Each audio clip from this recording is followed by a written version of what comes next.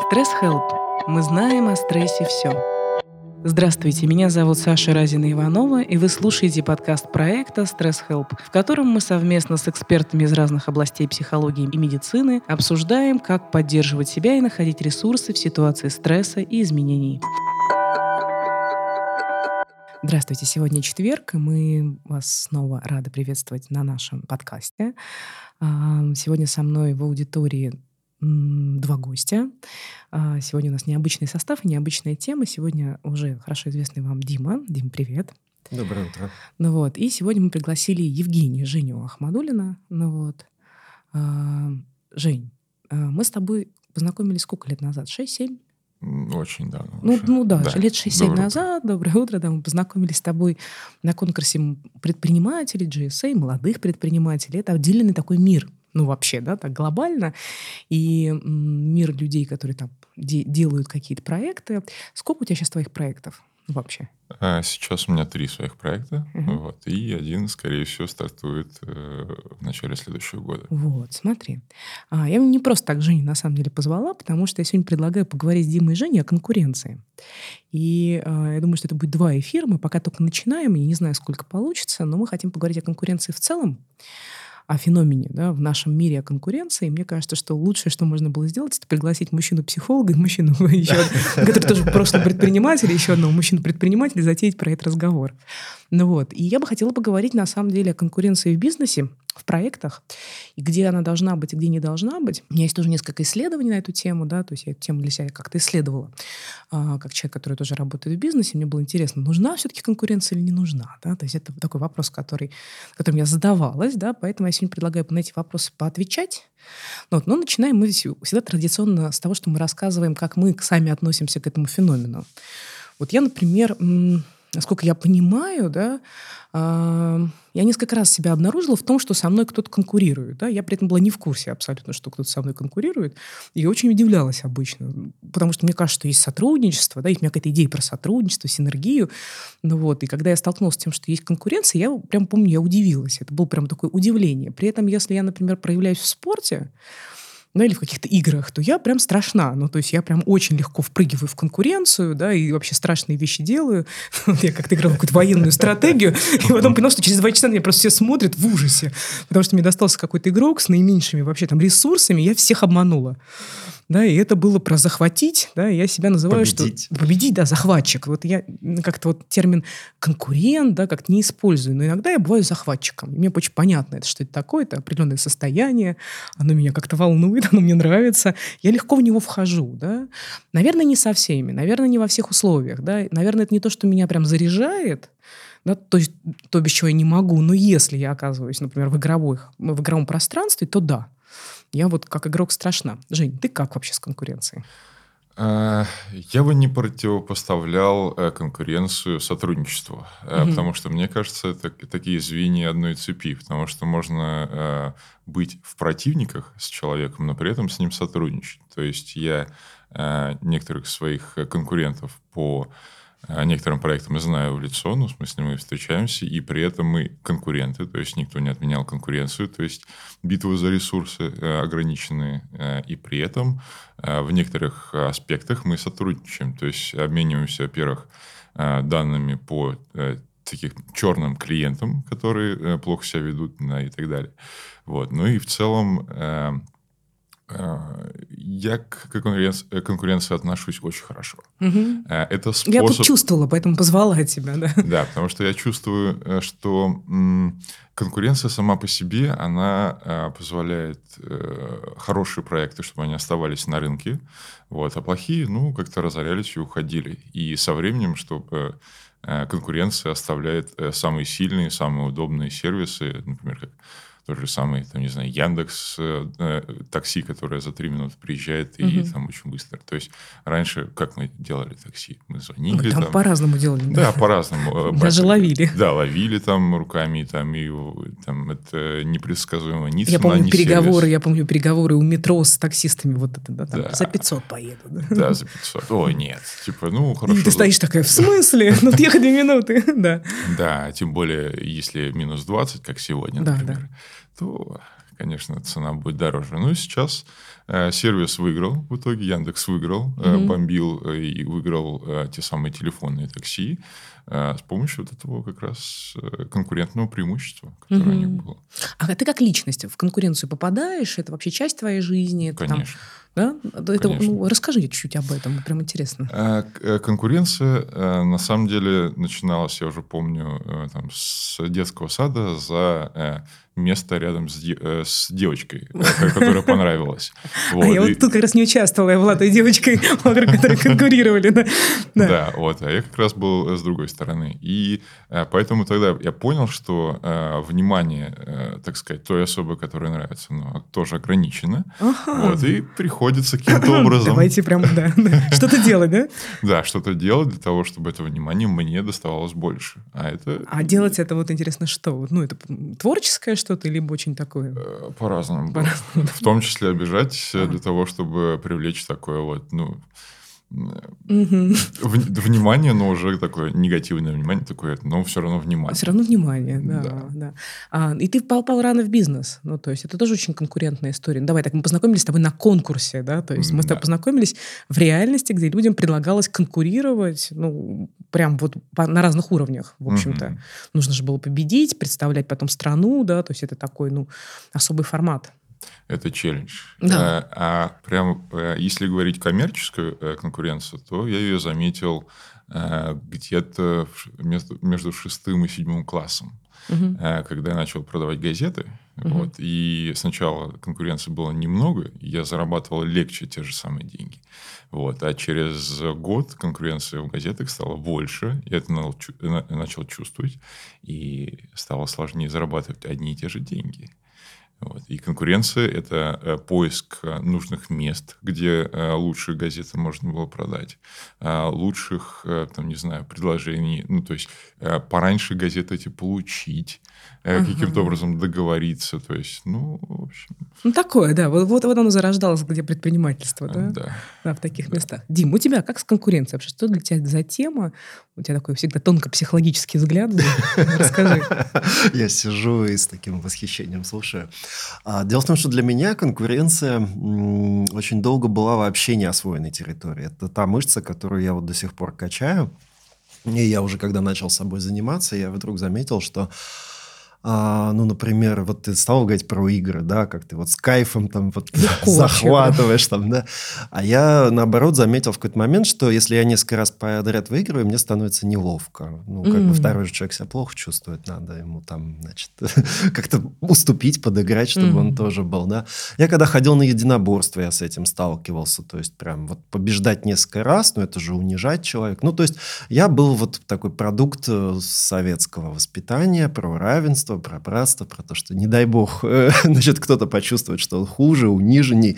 Мне, кстати, очень кажется, сейчас эта тема, вот когда мы говорим… Нормализуется, да, выравнивается. А наоборот, вот если мы слышим то, что происходит в Америке, в Европе, да, что сейчас же даже отменили какой-то грант для особо одаренных детей, это же тоже конкуренция, да? А кто умнее? Потому что это обижает детей, которые не могут считать себя детьми там, с повышенными способностями. Но ведь это же наша природа.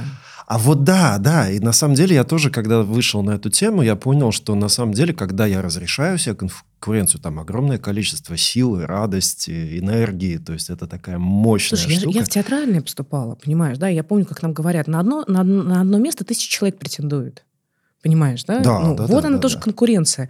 И это вопрос, там, связана ли конкуренция с агрессией, да, либо она связана вот с ресурсом, да, с вот какой-то вот этим драйвом, да, с чем-то внутри, чем я соединяюсь, да, и с какой-то энергией. Конкуренция точно связана со злостью, потому что злость – это такая мощная сила, которая прекрасно вступает. А что это он? Я, да? И мне кажется, это круто на самом деле, когда мы эту силу… В моменте такая, знаете… Меня вот это в мужчинах, если честно, попугает. Да, это женщина, которая только что говорила, как она в игры военные там как-то… Это нормально. Ты там пришла, понимаешь, там порубилась 5 минут и ушла. А когда ты, например, ты являешься занимаешься, условно говоря, тем, за кого конкурирует, а мужчина, если уже конкурирует, в это рубится, то... Это жестко, да? Да, там может быть что угодно. Я вот там уже... Это бывает красиво. А бывает прям, ну, знаешь, со стороны ты чувствуешь себя пищей.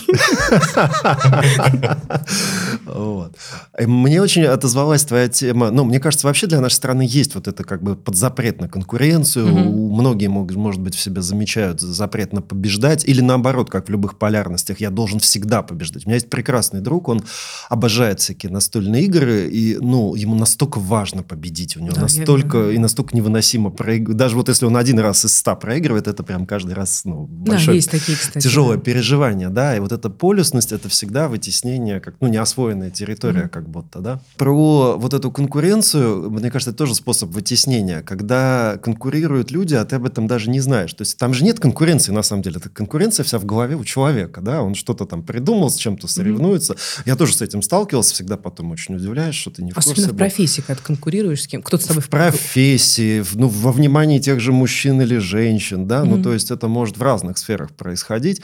Вот. А что касается бизнеса, я был вот достаточно странный бизнесмен, в том плане, что мы всегда дружили со всеми нашими конкурентами. Вот. И, ну, с одной стороны, в этом была сила и много ресурсов, и мы действительно там обменивались какими-то базами данных, перехватывали друг у друга какие-то товары, подкидывали какие-то заказы, которые сами не могли сделать. Сотрудника – это святое. Вот. Хорошего. А с другой стороны, базу клиентскую. Вот, наверное, отсутствие этого вызова и драйва, собственно, и не дало мне в свое время заработать большие деньги и кайфануть по полной от бизнеса, как мне кажется. Да, потому что там очень важно, ну, мне кажется, вот в бизнесе, да, там это, если воспринимать бизнес как большую игровую такую модельку, да, то там надо очень четко для себя определять, где можно конкурировать, где нельзя, и зачем мы это делаем. Я думаю, что мы еще вернемся. Знаешь, у меня другой вопрос пока вот про психологию и вообще природу нашу. Ну, то есть получается, что конкуренция, ну, как это наша природная история такая, да, эволюционная, в принципе, давайте так, без иллюзий. Абсолютно. Есть идея такая, что конкуренция, она сочетает в себя два фактора. Примативность от слова «примат». Да, это физическая красота, привлекательность человека, сила его, физическое здоровье, да, и когда ты молод, красив, высок, все, что связано с телом. Да. Физика. Прям, да. И девчонки такие, ты заходишь, а девчонки такие все ровненько сели, то ты все, ты главный примат, все, бананы твои. Ну вот, а дальше есть ранги, да, и в зависимости от сочетания в одном человеке этих факторов, да, там по-разному у человека разворачивается вот это вот самоощущение, наверное, да, как некоторое право вообще быть в конкуренции. И ранги выделяются следующие. Есть финансовый ранг, тут все понятно, да, ну, кто на какой машине ездит, кто как одевается, кто сколько зарабатывает. Следующий ранг духовный. Да, это, ну, про какие-то ценности, про то, что мы привносим в мир, то, что мы транслируем. Ранг экспертный есть, да, когда я, профессиональный ранг. Ранг влияния, да, это когда, то есть у тебя есть правильные друзья, да, власть и влияние. Статус. Да, тоже ранг, да. Ну вот, и дальше там мы получаем человека, например, у меня просто был один знакомый, который стал достаточно известным, успешным предпринимателем, но делая бизнес со своими друзьями. Ну вот. Он очень был высокий, красивый. И когда ему спрашивали, он говорит, ты как вообще стал бизнесменом? Ну, так быстро достаточно, очень резко, прям до 30. Он говорит, слушайте, говорит, честно, я не понял, меня все время друзья вперед выставляли. Ну вот, а пацаны его просто вот они ему говорят, ты красивый, ты иди, ты всем нравишься, ты иди. Да, вот такая вот судьба у человека сложилась. Очень такая вот он выглядел как... Тебе дадут. Да. Мы с тобой как раз это обсуждали перед. Да. То есть он выглядит как тот, да, ну, вот которому хочется сказать «да», понимаешь, да? Ну вот, и это примативность, да. А дальше мы выстраиваем как раз эти ранги в течение жизни. И бывает так, что человек вытесняет эту идею о себе, да, то есть он такой говорит, нет, я не конкурирую, это все неправда, я вообще все, он только в духовном ранге такой сидит и говорит, это вы все конкурируете, а я здесь с вами в духовном ранге не конкурирую. А я высоко сижу, далеко гляжу. Да. Ну, это такое, такая выход из конкуренции, и сразу такой, а я выше. Да. А вы вот все внизу. Победил. Я уже вне рангов. Да. Красавчик. Ну вот, а вообще, то есть вот мне очень нравится идея такая, вот если с этим поиграть, да, например, в паре посмотреть, ну вот, мне моя такая фантазия, что у партнеров должны быть ранги, ну как бы вот, ну плюс-минус равны, либо вообще, конечно, в идеале это хорошо, чтобы у мужчины ранг был повыше, побольше, ну вот. Ну, ты про какой ранг? Про любой из рангов, неважно. Но если, например, ты встречаешься с девушкой, которая там сильная, молодая, там, и при этом у нее во всех рангах еще высокий статус, Да. она хорошо зарабатывает, она абсолютный профессионал, она социально реализована, у нее сильный социальный атом, она влияет. Так. Понимаешь, да? То есть, если ты заходишь просто красавчик, Ну, очевидно, мезальянс. то я думаю, что... Мезальянсы обречены. Да, понимаешь, да, со временем возникнут проблемы. У меня просто... А если наоборот, почему ты думаешь, что не будет проблем? Ну вот да, вот я как раз это такая для меня тоненькая тема, да, потому что... Ну, я в работе прям очень вижу, что... Ну, у нас есть вот эта иллюзия, что девочке достаточно быть красивой, и типа все прекрасно. Слушай, ну работала много лет. Ну, много лет работала, сейчас Работала нет. для чего? Ну, как для идеи семьи, ну, вот как идеи создания какой-то такой Ну, взаимозависимой структуры. Ну, вот эти семьи сейчас приходят, и чаще приходят даже не семьи, а женщины, которые зашли в эти семьи на этом концепции. Это очень тяжело всегда. Да, ну я про другое, да, то есть мы же не про отношения, я про то, что пара может учитывать эти ранги, выводить на уровень осознанности. Да, Очень важно, да. Потому что, ну, давайте так, ну, не знаю, как у вас, но я несколько раз прям в отношениях рубилась, и почему я такая думаю, «Боже, за что мы конкурируем?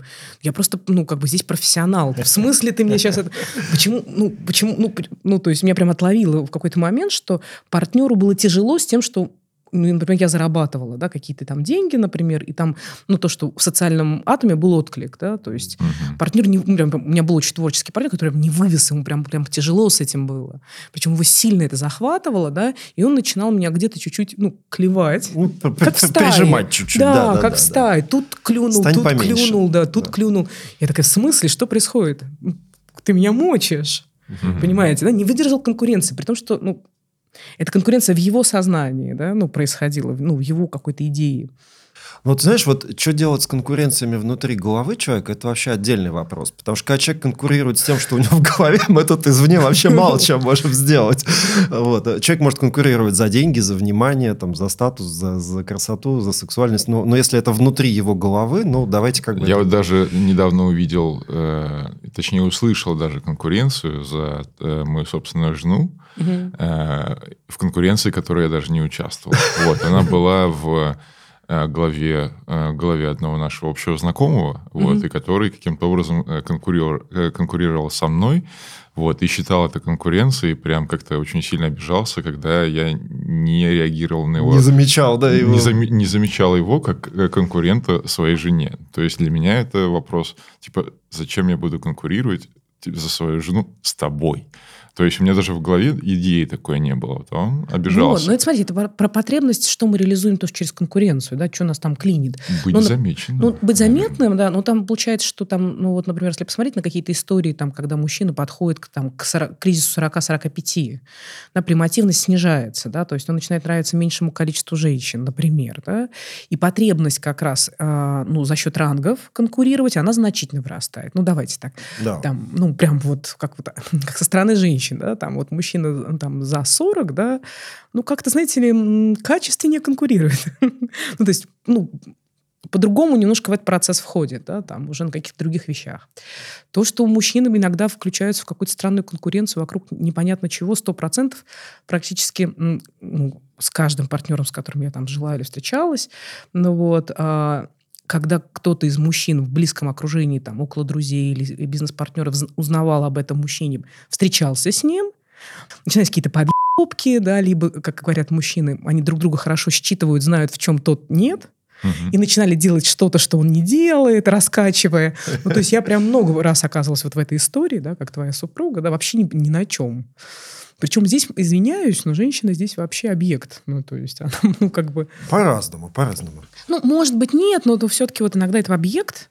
Иногда это бывает субъект, который рождает эту конкуренцию. Ну, такое тоже бывает. Да, бывает, если там тоже надо. И это тоже вопрос, зачем мы там, да? Зачем вообще это вокруг нас происходит. Друзья, я вот задумался, что мы зашли в тему конкуренции, не поговорив вообще о том, что такое конкуренция и что ей не является. Потому что, вот, на мой взгляд, вот конкуренция – это точно борьба, это точно победа, это точно быть первым, да, это соревновательность. Ну, лучшим, первым, да. Ну, для меня это близкие понятия, можно их разделить. А вот то, о чем даже не первым. А вот то, о чем мы говорим, что кто-то в своей голове со мной соревнуется, но это не является конкуренцией, потому что тут нету как такового элемента борьбы. И как бы, ну, внутри своей головы я царь, понятно, я могу себя и первым назначить, и последним, и богом. Или нет. Боже мой. Но если я уже вовлекаю людей, то все, процесс начался. Ну, ты вовлекаешь живых людей, или ты вовлекаешь образ человека в своей голове? Ну, потому что вот то, о чем сегодня ты были пытаешься примеры. подарить его жене лучше подарок, чем ты подарил, как бы муж подарил, да? Да, но они оба не в курсе, что ты там конкурируешь, и что? Нет, уже в процесс включен. Рано или поздно все равно это выяснится. То есть там все равно как-то встреча произойдет. Ты же узнал об этом, Жень? Я узнал об этом постфактум, и когда мне человек сказал о том, что он недоволен тем, что я не включен в это. Да.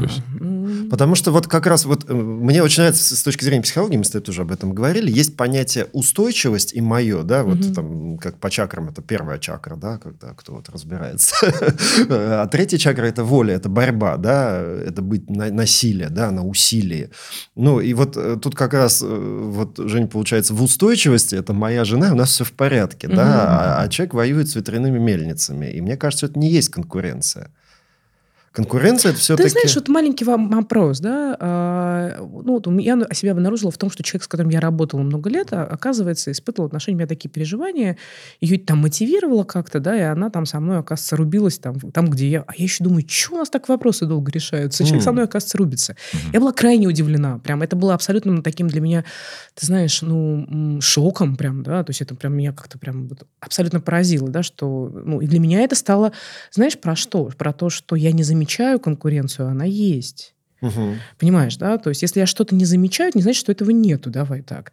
Вопрос, почему я это не замечаю? Потому что я абсолютно там в себе уверена, например, да? Или я это игнорирую, потому что если я должна буду это заметить и присвоить, и признать, то мне придется тогда как-то в это включаться и вкладывать какой-то ресурс. Здесь тоже такой философский вопрос. Это не ответ, это скорее вопрос, понимаешь, да? Потому что я это переживала так, что я до этого вообще про конкуренцию не понимала, да? То есть для меня тема была как слепое пятно. Здесь еще есть же идея, что мужчины конкурируют, да, что как бы мужчины как будто естественнее, да, женщины как будто нет. Но это неправда, давайте так. Прям абсолютно неправда, и тетки мочат только так, только в путь. А я как бы какой-то идеей такой как бы росла, да, что как будто только мужчины это делают, и в принципе это тогда бы не было женского спорта. Конечно, вообще много чего не было. Да? И, в общем-то, давай так, женщины хороши в этом, только по-другому играют. Да. И когда я обнаружила, что я, понимаешь, да, участвую в конкуренции, и вообще человек со мной несколько лет рядом этот процесс разворачивает, я себе присвоила, что я просто это игнорирую. И исследовала себя с точки зрения, почему мне это небезопасно, да, замечать. Да? И в какой-то момент у меня был такой прям еще худший инсайт, такой совсем отвратительный. Мама, прости, ты сейчас услышишь страшную вещь. Мама слушает подкасты. Я просто вспомнила, что когда я росла и была девочкой, подростком, моя мама со мной конкурировала. Да, а конкурировать с мамой, это так же, как конкурировать с папой, давайте так, это за гранью. И, в общем-то, сдаться, это было стратегией. Зря. У некоторых людей это прям смысл жизненного пути. Понимаешь, да, и я помню, что я тогда просто, сдалась, да, в том смысле, что, то есть я так была фрустрирована тем, что столкнулась от мамы с конкуренцией, что меня это так вообще вышибло, что я вообще в другое пошла, в другие ранги такая, да хрен с ней, с этой вообще внешностью, в жопу вообще все. Я пойду учиться, да, и я ушла вообще в другой ранг, и там, в общем-то, реализовывалась, и никогда ставку на внешность не делала, понимаешь, да? А потом уже, когда я включилась, во взрослой жизни обнаружила, что есть конкуренция вокруг меня, понимаешь, да, поднялась эта тема нежелания, это даже замечать, потому что... Замечать, заходить. Конечно, а я люблю маму, да, мама со мной конкурирует в этом месте, да, и что? Что мне с этим делать, да, как мне с этим вообще быть, да? В определенном возрасте конкуренция со своим взрослым родителем того же пола за папу, например, это нормально. Да. Ровно то же самое, как конкуренция моя с отцом за внимание матери. Это нормально. Конечно, это нормально, понимаешь, да, но ребенок может в это не включиться, и я в это не включилась. Да, то есть я выключилась. И это как раз про наши отношения с конкуренцией. И когда я себя обнаружила, я обнаружила в том, что со мной люди конкурируют, а я этого не вижу, понимаешь, да? А я сижу и не понимаю, что все так медленно, понимаешь, да? Это было очень интересно, когда я просто стала замечать, что она есть конкуренция, да, потому что очень можно легко, особенно, знаешь, вышел в профессиональный ранг, духовный, сидишь такой в медитации, ни с кем не конкурируешь, понимаешь, да, вообще. То есть я как бы оттуда, да, вдруг оказалась в реальности, когда мне говорят, Саш, конкуренция есть. И я такая, как мне к ней относиться, да? И я уже получается, лет в 27, да, только начала вообще, как-то с конкуренцией как бы взаимодействовать, да, и это очень хорошо, что я это вообще, это часть моего опыта, да, потому что, в бизнесе это нужно, это необходимо, это нормально, да, нормально конкурировать, нормально это замечать, нормально в этом присутствовать, да, нормально, замечать эту энергию, уметь с ней взаимодействовать, да. Да. Более того, мне кажется, что в современном мире, если, например, у человека не очень много конкуренции, как-то он оказался в такой среде, да, где вот так вот ровненько, то прям надо себе иногда даже создавать, идти в какие-нибудь игры порубиться, да, чтобы вот эту энергию иногда себе давать. Выгуливать вот этого внутреннего. Мне кажется, безопасно. То есть, если Безопасно, да. никогда не встречался с конкуренцией, либо не замечал ее, то, мне кажется, стоит начать медленно с ней соприкасаться, нежели сразу вот, может ухватить. Вот когда ты мне начала рассказывать про вот этот захват, про ту самую энергию, то есть мне кажется, что вот так может сорвать. Да. Если, все, что мы не вытесняем, да, оно однажды нами владеет, да, и здесь можно просто становится неуправляемым. Да. Становится неуправляемым. Да. И в этом смысле я так легко влетала в эту игру, да, и была настолько захвачена игрой, потому что все это безопасно, то есть это закончится, понимаешь, да, вот оно начинается, оно заканчивается, такие правила, можно в это легко порубиться. Тут есть некая определенность, да, все понятно. Да. Понимаешь, а с мамой нельзя, потому что, камон, мне потом с ней жить, как я сейчас с ней буду конкурировать вообще здесь, понимаете, да, это не очень было безопасно.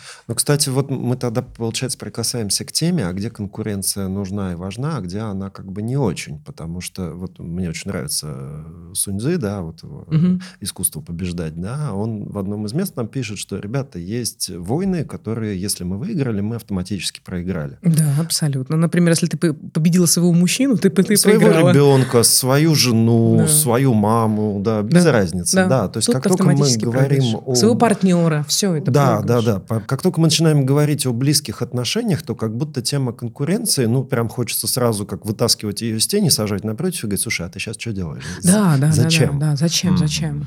Я прям реально остановил, говорю, ты меня мочишь 100%. Я говорю, за что вообще? Причем я обратила внимание, что только когда хорошее настроение, то есть я прихожу с работы, и у меня реально все хорошо, да, я в хорошем настроении, то какой-то вот такой хоп, такой удар, да, это было очень странно, понимаете, да, и только выводить на уровень осознанности, только про это говорить, разговаривать, привносить, да, и, в общем-то, и здесь тоже вот этот вопрос, да, то есть как я вхожу, кем я вхожу, насколько я себя как уважаю, да, как единицу какую-то, да, и как я вхожу, есть такая идея, что мы можем быть все лучшими, на самом деле. Когда идея про первый это всегда, кто-то один. Слушай, это как раз убегание от конкуренции и прячение ее в тень как раз. Я, например, знаю одну очень классную пару семейную, да, но, опять же, вот про проявленное. Они конкурируют в том, кто больше денег заработает. Внутри пары. Рубятся, это игра. Это вот такая у них семейная игра. Вот, да. А я вот в этом месяце столько, а ты. Вот. И это их, на самом деле, очень соединяет и сближает. Но это открыто проявлено, эта игра заявлена. Это битва, она такая. У меня есть человек, с которым у нас битва за то, кто кого сильнее удивит. Прям нас сделает что-то такое, что просто другой скажет, черт, вообще ты сумасшедшая. Такая игра. Не за деньги, не так интересно. А за какие-то такие вещи, там, типа, знаете, как слабо не слабо, помните, да? Да. Вот такие вещи тоже. Вот там эта энергия. Такая игровая, да, то есть вот эта вот энергия игры, она очень такая здоровая, хорошая. Созидательная, наверное. Есть созидательная конкуренция, есть разрушительная. Да, и вот есть исследование, кстати, возвращаясь чуть-чуть или там перебрасываясь к теме команд, есть исследование, которое доказало, что конкуренция в команде, например, среди продажников, нормально только если продукт не творческий. То есть если это какое-то коробочное там решение, да, то конкуренция – это хорошо. Конкуренция тогда мотивирует, да. То есть сколько ящиков апельсинов продать? Да, кто больше апельсинов продаст, да, то есть это хорошая история. А если продукт мы вырабатываем в процессе, улучшаем, допиливаем и так далее, то конкуренция запрещена, потому что конкуренция будет вредить сотрудничеству, а значит, мы продукт выпустим в конечном счете плохой. И это тоже интересно, да, вот вывести на уровень такого понимания, да, руководителей, например, потому что, есть какая-то идея, что там конкуренция в продажах – это хорошо, да, как бы хорошо, да, вроде бы, да, а у меня есть, например, опыт, когда я с креативной командой работаю, у них продукт креативный, и конкуренция прям очень плохо. Прям очень плохо, это демотивирует, потому что люди не могут качественный продукт сделать. И, например, бывает конкуренция между подразделениями, когда какое-нибудь подразделение по производству продукта говорит, ребят, вы продали, вот теперь идите, сделайте. Ну, то, условно говоря, отказывают здесь, в этом месте. Вот, поэтому конкуренция вот в таких аспектах это не очень позитивно. Слушайте, а можно такой вопрос вам вброс? А вы вот можете соединиться с той частью, которая вот конкурентная у вас, да, то есть вот та, которая вступает в конкуренцию, да, которая вот там за девочку в садике, еще что-нибудь. Даже, может, не против друг друга, а просто в принципе, да, за статус самого умного, за статус самого красивого, за статус там лучшего гостя и так далее. Неважно вообще. Вам как в этом вообще энергетически? Вот вам как в этой роли? По-разному. По-разному, потому что я ощущаю, что... Ну, еще раз говорю. Если я понимаю, что правила игры определены, они нормальные, ну, вот они ты в конкурсе понятны, участвовал, вот, да, в например? конкурсе. Там правила были нормальными, понятными. То есть там судьями были те люди, которых я уважаю. И в целом мне нормально было с тем, ну, конкурировать с достойными. Вот. И если я понимаю, что такое соревнование происходит по понятным правилам и честно. То есть, да, вот критерии, вот, соответственно, баллы, смотрим, все ли правильно. Тогда все хорошо. То есть, действительно победила сильнейший, но это бизнес. То есть, nothing personal, да, то есть, ничего личного. Вот. А если при этом есть, там, не знаю, 10 участников, и один из них племянник, не знаю, одного из судей, вот, и проект у него, ну, так себе вообще не очень, и критерии непонятно, как вот эти баллы были выставлены, тогда вопрос. Тогда не очень интересно в таком участвовать. Ну, такое, да. Да. Поэтому, если честно, конкуренция, окей. Если... Как некоторая освоенная такая роль, да, в которую ты вошел, пошел, там, что-то поделал. Да. То есть, проигрывать честно мне нормально. Абсолютно. То есть, я понимаю, что там есть конкуренты, которые в определенных видах работ круче меня. Я понимаю, что вот если они в тендере победили, то действительно они могут предложить лучший сервис за меньшие деньги. Я так не могу. И поэтому я говорю, ну, да, окей, я с этим рубиться не буду. Я не буду демпинговать на их ниве, в том, в чем они сильны. Зачем? Я проиграю, потому что я не заработаю и не дам заработать им. Зато при этом они могут в других видах работ мне уступить и сказать, окей, это твои виды работ, давай ты возьми, у нас и так вот на зиму там работы много, например. И это такое разделение. Видишь, как получается такая конкуренция с переходом в сотрудничество, да? Да. Это я и говорю, что конкуренция, мне кажется, имеет комплементарную часть с сотрудничеством. То есть и то, и другое приносит хороший результат. Вот. И стопроцентная... Или как это две части каких-то противоположностей. Вот. И вот эти крайности, они очень плохие. То есть стопроцентная конкуренция, когда конкуренция на уничтожение. Ну да, когда все враги. Да, либо полное сотрудничество, когда никто ни с кем не конкурирует. Ну все нормально. Творческий союз, да. Такой. Творческий союз, да, мне кажется, даже в творческом союзе, вот в союзе, там, не знаю, журналистов, там, писателей, все равно конкуренция есть. Конечно, причем очень сильная. Да. Чем более творческие профессии, тем больше тень, потому что больше вытесняется. Да, там поэтому такое рубилово страшное вообще бывает. Ну, просто она не явна, она не проявлена. Да, но там совсем другое. Оно там же политическое, темное такое, может Конечно. быть. Такое. И, возможно, такое... Вы видели Катеньку, да, видели? Да, к старости ей не к лицу. Ну да, поэтому мне кажется, что и конкуренция, и сотрудничество, они могут сосуществовать в одном коллективе в одно и то же время. Конечно. Это такой, да, баланс получается, да? Потому что я тоже задумался, вот ты предложил нам поконкурировать, и я понимаю, я так уже на Женю смотрю, да. Мне в кайф, у меня сразу драйв поднимается, да, сейчас будем конкурировать. Но у нас как бы цель какая? Если мы сейчас с Женей вступаем в борьбу, и у нас цель, например, победить, то мы вообще забываем про подкаст, мы начинаем тут мериться, да? Или у нас цель сделать хороший продукт.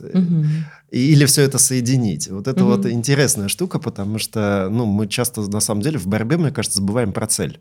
Конечно. Нас захватывает. Это же инстинкт, это же борьба. То есть это примативность, да, она же тоже присутствует. Да? То есть у нас есть какие-то такие потребности, внутренняя обезьянка, да, вот то, что в нас есть, наша часть, такая очень такая биологическая, да. Ну вот, и у меня был такой очень странный опыт. Я приехала в Армению, я пришла на тренинг и в банк. банковские сотрудники. Вот. И я как-то, такая на расслабоне такая, какой-то там очередной тренинг, все нормально, я готова, все просто, для меня это одно из событий там таких каких-то ежедневных, да. Вдруг заходят в аудиторию девчонки, и тут я прям, мне теряю дар речи, потому что они все в вечерних платьях, они очень красиво одеты все, на шпильках, они все с прическами, они все макияжи, а я такая, в свитере. Мне прям матерное слово хочется сказать. Нет, они были настолько хороши, я такая, это по-другому. Я просто не ожидала, что это так важно для них, да. Так важно, и я прям поняла, что прям важно. Я говорю, слушайте, какие вы классные, какие вы красивые, охренеть. Я говорю, у меня никогда такой красивой группы не было вообще, чтобы так люди пришли на тренинг, они довольны были, это было так хорошо тогда. То есть для них это было событие, да, для них было событие, там из Москвы приехал тренер, да, там какой-то процесс, да, их там много лет не учили. Они представительницы банка, все руководительницы, все умнички, все с образованием. И еще вот прям и оделись классно. Слушайте, это был прям... это еще аспекты культурные, да, то есть это национальные еще есть аспекты, да, то есть есть национальности, Я задумался, а была ли здесь конкуренция? Потому что там... Ты знаешь, они потом рубились весь тренинг друг с другом, со мной нет, потому что я в таком статусе нейтральном, я в свитере вообще. Я сразу вышла из конкуренции, я такая, все, вы прям, я вообще... Хороший ход. Я сдаю позиции очень легко, причем с удовольствием. Я вообще, если честно, все-таки не люблю конкуренцию. И там, где можно сдаться, то есть легко. Если это только не игра какая-то, куда нужно прийти, я никогда в жизни длительно ни за что не конкурировала. То есть мне как-то кажется, что это противоречит моей природе изначальной. Но это был классный момент, да, когда я просто вижу про потребность, которая есть, да, про потребность себя предъявить, про потребность, быть молодец, да. Плюс там сам формат, да, тренинга, он подразумевает там в бизнесе некоторую там оценку, обратную связь от тренера, да. Это важно, да. Мы сейчас с Женей вместе ведем проект для одной компании страховой, да, то есть у нас там 9 команд, которые конкурируют за статус, да, там лучшие команды там по продажам, и они там как раз там делают. И даже мы с тобой конкурируем. Да, и мы как тренеры. Да, и мы как тренеры договорились, что мы тоже должны там конкурировать. Я не конкурирую, если что. Похоже, моя команда победит. Не факт. У нас все хорошо, у нас там борьба разворачивается. И это игра, понимаешь, да, мы вошли в эту игру, то есть мы вошли как наставники команды Жени, понимаешь, да, и под нами ребята просто делают свою работу ежедневно, мы их просто в этом поддерживаем, и они между собой конкурируют за ту команду, которая быстрее всех достигнет результата, а мы за роль там самого там лучшего наставника, например, да. Я задумался о двух вещах. Я задумался о территориях конкуренции, на какой поляне мы конкурируем. Да. И вторая вещь, о которой я задумался, действительно о длительной конкуренции, возможно ли она в принципе, потому что сейчас попробую пояснить. Условно говоря, если мы говорим о примативной конкуренции, да, вожак, он же не может каждый день драться, доказывая, что он вожак. Были большие исследования на эту тему. Молодняк растет, и периодически... раз в месяц, да. Раз в 2 месяца, и как только я по башке стукнул, и тот понял, что тот сильнее, что тот слабее, условно говоря, мы в этот момент конкуренцию прекращаем. Пока тот не накопит снова силы и не рискнет поконкурировать. То есть я что-то задумался, мне кажется, наверное, конкуренция, она какая-то как образ жизни, это, наверное, жескач. Это, наверное, все-таки не очень здорово. Это прям, да, это прям... Поэтому, наверное, если я на своей поляне доказал, что я тут крут, да, мне не надо доказывать каждый день. Это какой-то вызов. И тут покой наступает, наконец-то. На какое-то время можно насладиться своим лидерским положением. Да, помните это? Да, я просто надеюсь, что я там. Потому что я помню эту историю, когда у меня был наставник, не появился из бизнеса, когда мне было 22 года. И он мне все время говорил: Саша, ты работаешь первые несколько лет там на резюме, да, потом резюме работает на тебя, ты нарабатываешь бэкграунд, ты нарабатываешь ранг, да, ты должна, на это полагаться, не полагайся на примативность, да, то, что там ты можешь людям нравиться, это хорошо, но не полагайся на это, да, полагайся на другие, нарабатывай свой социальный атом. То есть у меня был очень хороший наставник, который меня качал в ту позицию, из которой уже не надо будет конкурировать, понимаешь, да? Потому что, мне кажется, не знаю, как вам, то есть если это не я захотела какой-то энергии, там, позвала там Женю, мы с ним там где-нибудь поиграли в какую-нибудь игру, да, опять же, зная, что она кончится. Да, конечно, и во имя энергии, да, только потому что там, хочется, да, как-то как-то поднять энергию воина изнутри, да, то есть хочется немножко в этом побыть, это одна потребность. Но если я про себя окей, я в контакте с собой, я как бы вот то, что Женя сказал, да, мне очень понравилась эта фраза, что да, я вступаю там в конкурентную какую-то игру, но я хорошо понимаю правила, как это устроено, я точно знаю, что это будет про уважение и справедливость. Да, и это про ценность «я», понимаешь, да? Ну, вот насчет справедливости для меня это очень странное слово всегда. Но вот я как раз задумался вот из своего рассказа, Женя, о полянах, да, что вот если поляна твоя, где ты силен, где, ну, честно взвешивают проекты, их качество, их там успешность, да, тут там как будто есть силы, мышцы и готовность конкурировать. А если поляна другая, потому что это тоже поляна, это тоже конкуренция связей. Да, у кого больше в жюри ангажированных. Это же тоже конкуренция. Почему нет? Да, и такие конкурсы есть, и такие территории есть, и такие конкуренты тоже, ну, как участвуют, безусловно. Вот. А тут как будто ресурса нет. Ну, то есть будет всегда поляна, на которой я не конкурирую, на которой у меня нет мышц. Просто очень важно, мне кажется, понимать, на какой поляне ты конкурируешь. На какой конкурируешь, на какой хочешь, да, какая в твоих ценностях. Да, то есть меня позвали конкурировать на поляне, на которой есть критерии, то есть, ну, на честную поляну, условно, где конкурируются именно параметры бизнеса, а не связи. Если бы меня позвали на конкурс, где меряются связями, вот, типа вот у кого там, не знаю, брат, у меня дядя, у меня брат, да, брат и так далее. Тогда я не пошел. Кавказский конкурс, простите. Прекрасно. Вот-вот. Потому что, малые группы, малые национальности. Конкуренция строится, видите, через другие ранги. И поэтому я бы, наверное, не пошел туда. То есть, потому что, я, скорее всего... Ну, это, правда, не твоя территория. Да, не моя территория, да, не конкурентоспособен. А вот смотрите, да, то есть мы как пошутили, да, здесь, в этом месте, да, аккуратненько надо, я очень так стараюсь бережно к этому относиться. Ну, вот, то есть примативность, да, физическая сила, физическая привлекательность у противоположного пола. Да? Да. Зашел в комнату, сразу понятно, кто красивый, всем понятно, кто там у нас самый там такой прям парень, ну, в группе. Да? То есть это понятно, мы это можем не замечать, можем это игнорировать, но это все есть, это всегда есть. Да, то есть вопрос там детский, да, вопрос там развитой сексуальности, насколько я с этим в контакте, потому что примативность, она напрямую с сексуальностью связана. Да, и здесь мы отсюда никуда не уйдем, ну, как бы так. Можем игнорировать, да, легко, прям очень рекомендую. Почему? Моя любимая тема, я рекомендую. Ну, нарабатывайте другие ранги, вот. Да, а дальше у нас идут по рангам разным, соответственно, конкуренция, да, там в бизнесе чаще всего у нас профессиональный ранг, да, если человек, например, руководитель, есть такое исследование российское, провели опрос среди современных людей, спросили, какого лидера они хотят, за каким лидером бы они пошли, вот какой современный руководитель должен быть. И там описали почти все духовный ранг, но духовный ранг не в смысле, да, чтобы человек там в медитации сидел. Под словом духовный здесь понимается немножко другое просто. Да, не в прямом смысле духовность, а наличие определенных ценностей, на которые человек транслирует, устойчивых. Да, это скорее можно даже уже приравнять в современном мире к психологической зрелости. Ну вот. И люди описали, что они хотят видеть просто счастливого человека, у которого кроме работы есть вообще неусеченная какая-то полноценная жизнь. Да, то есть они хотят видеть как бы здорового человека перед собой, понимаешь, да? И это вот как раз здесь будет ближе к духовному как раз рангу, понимаешь, да? Что я хочу руководителя не просто который там самый сильный, самый большой, громче всех орет, понимаешь, да? И при этом там, точно знает, как этот завод делает эти банки.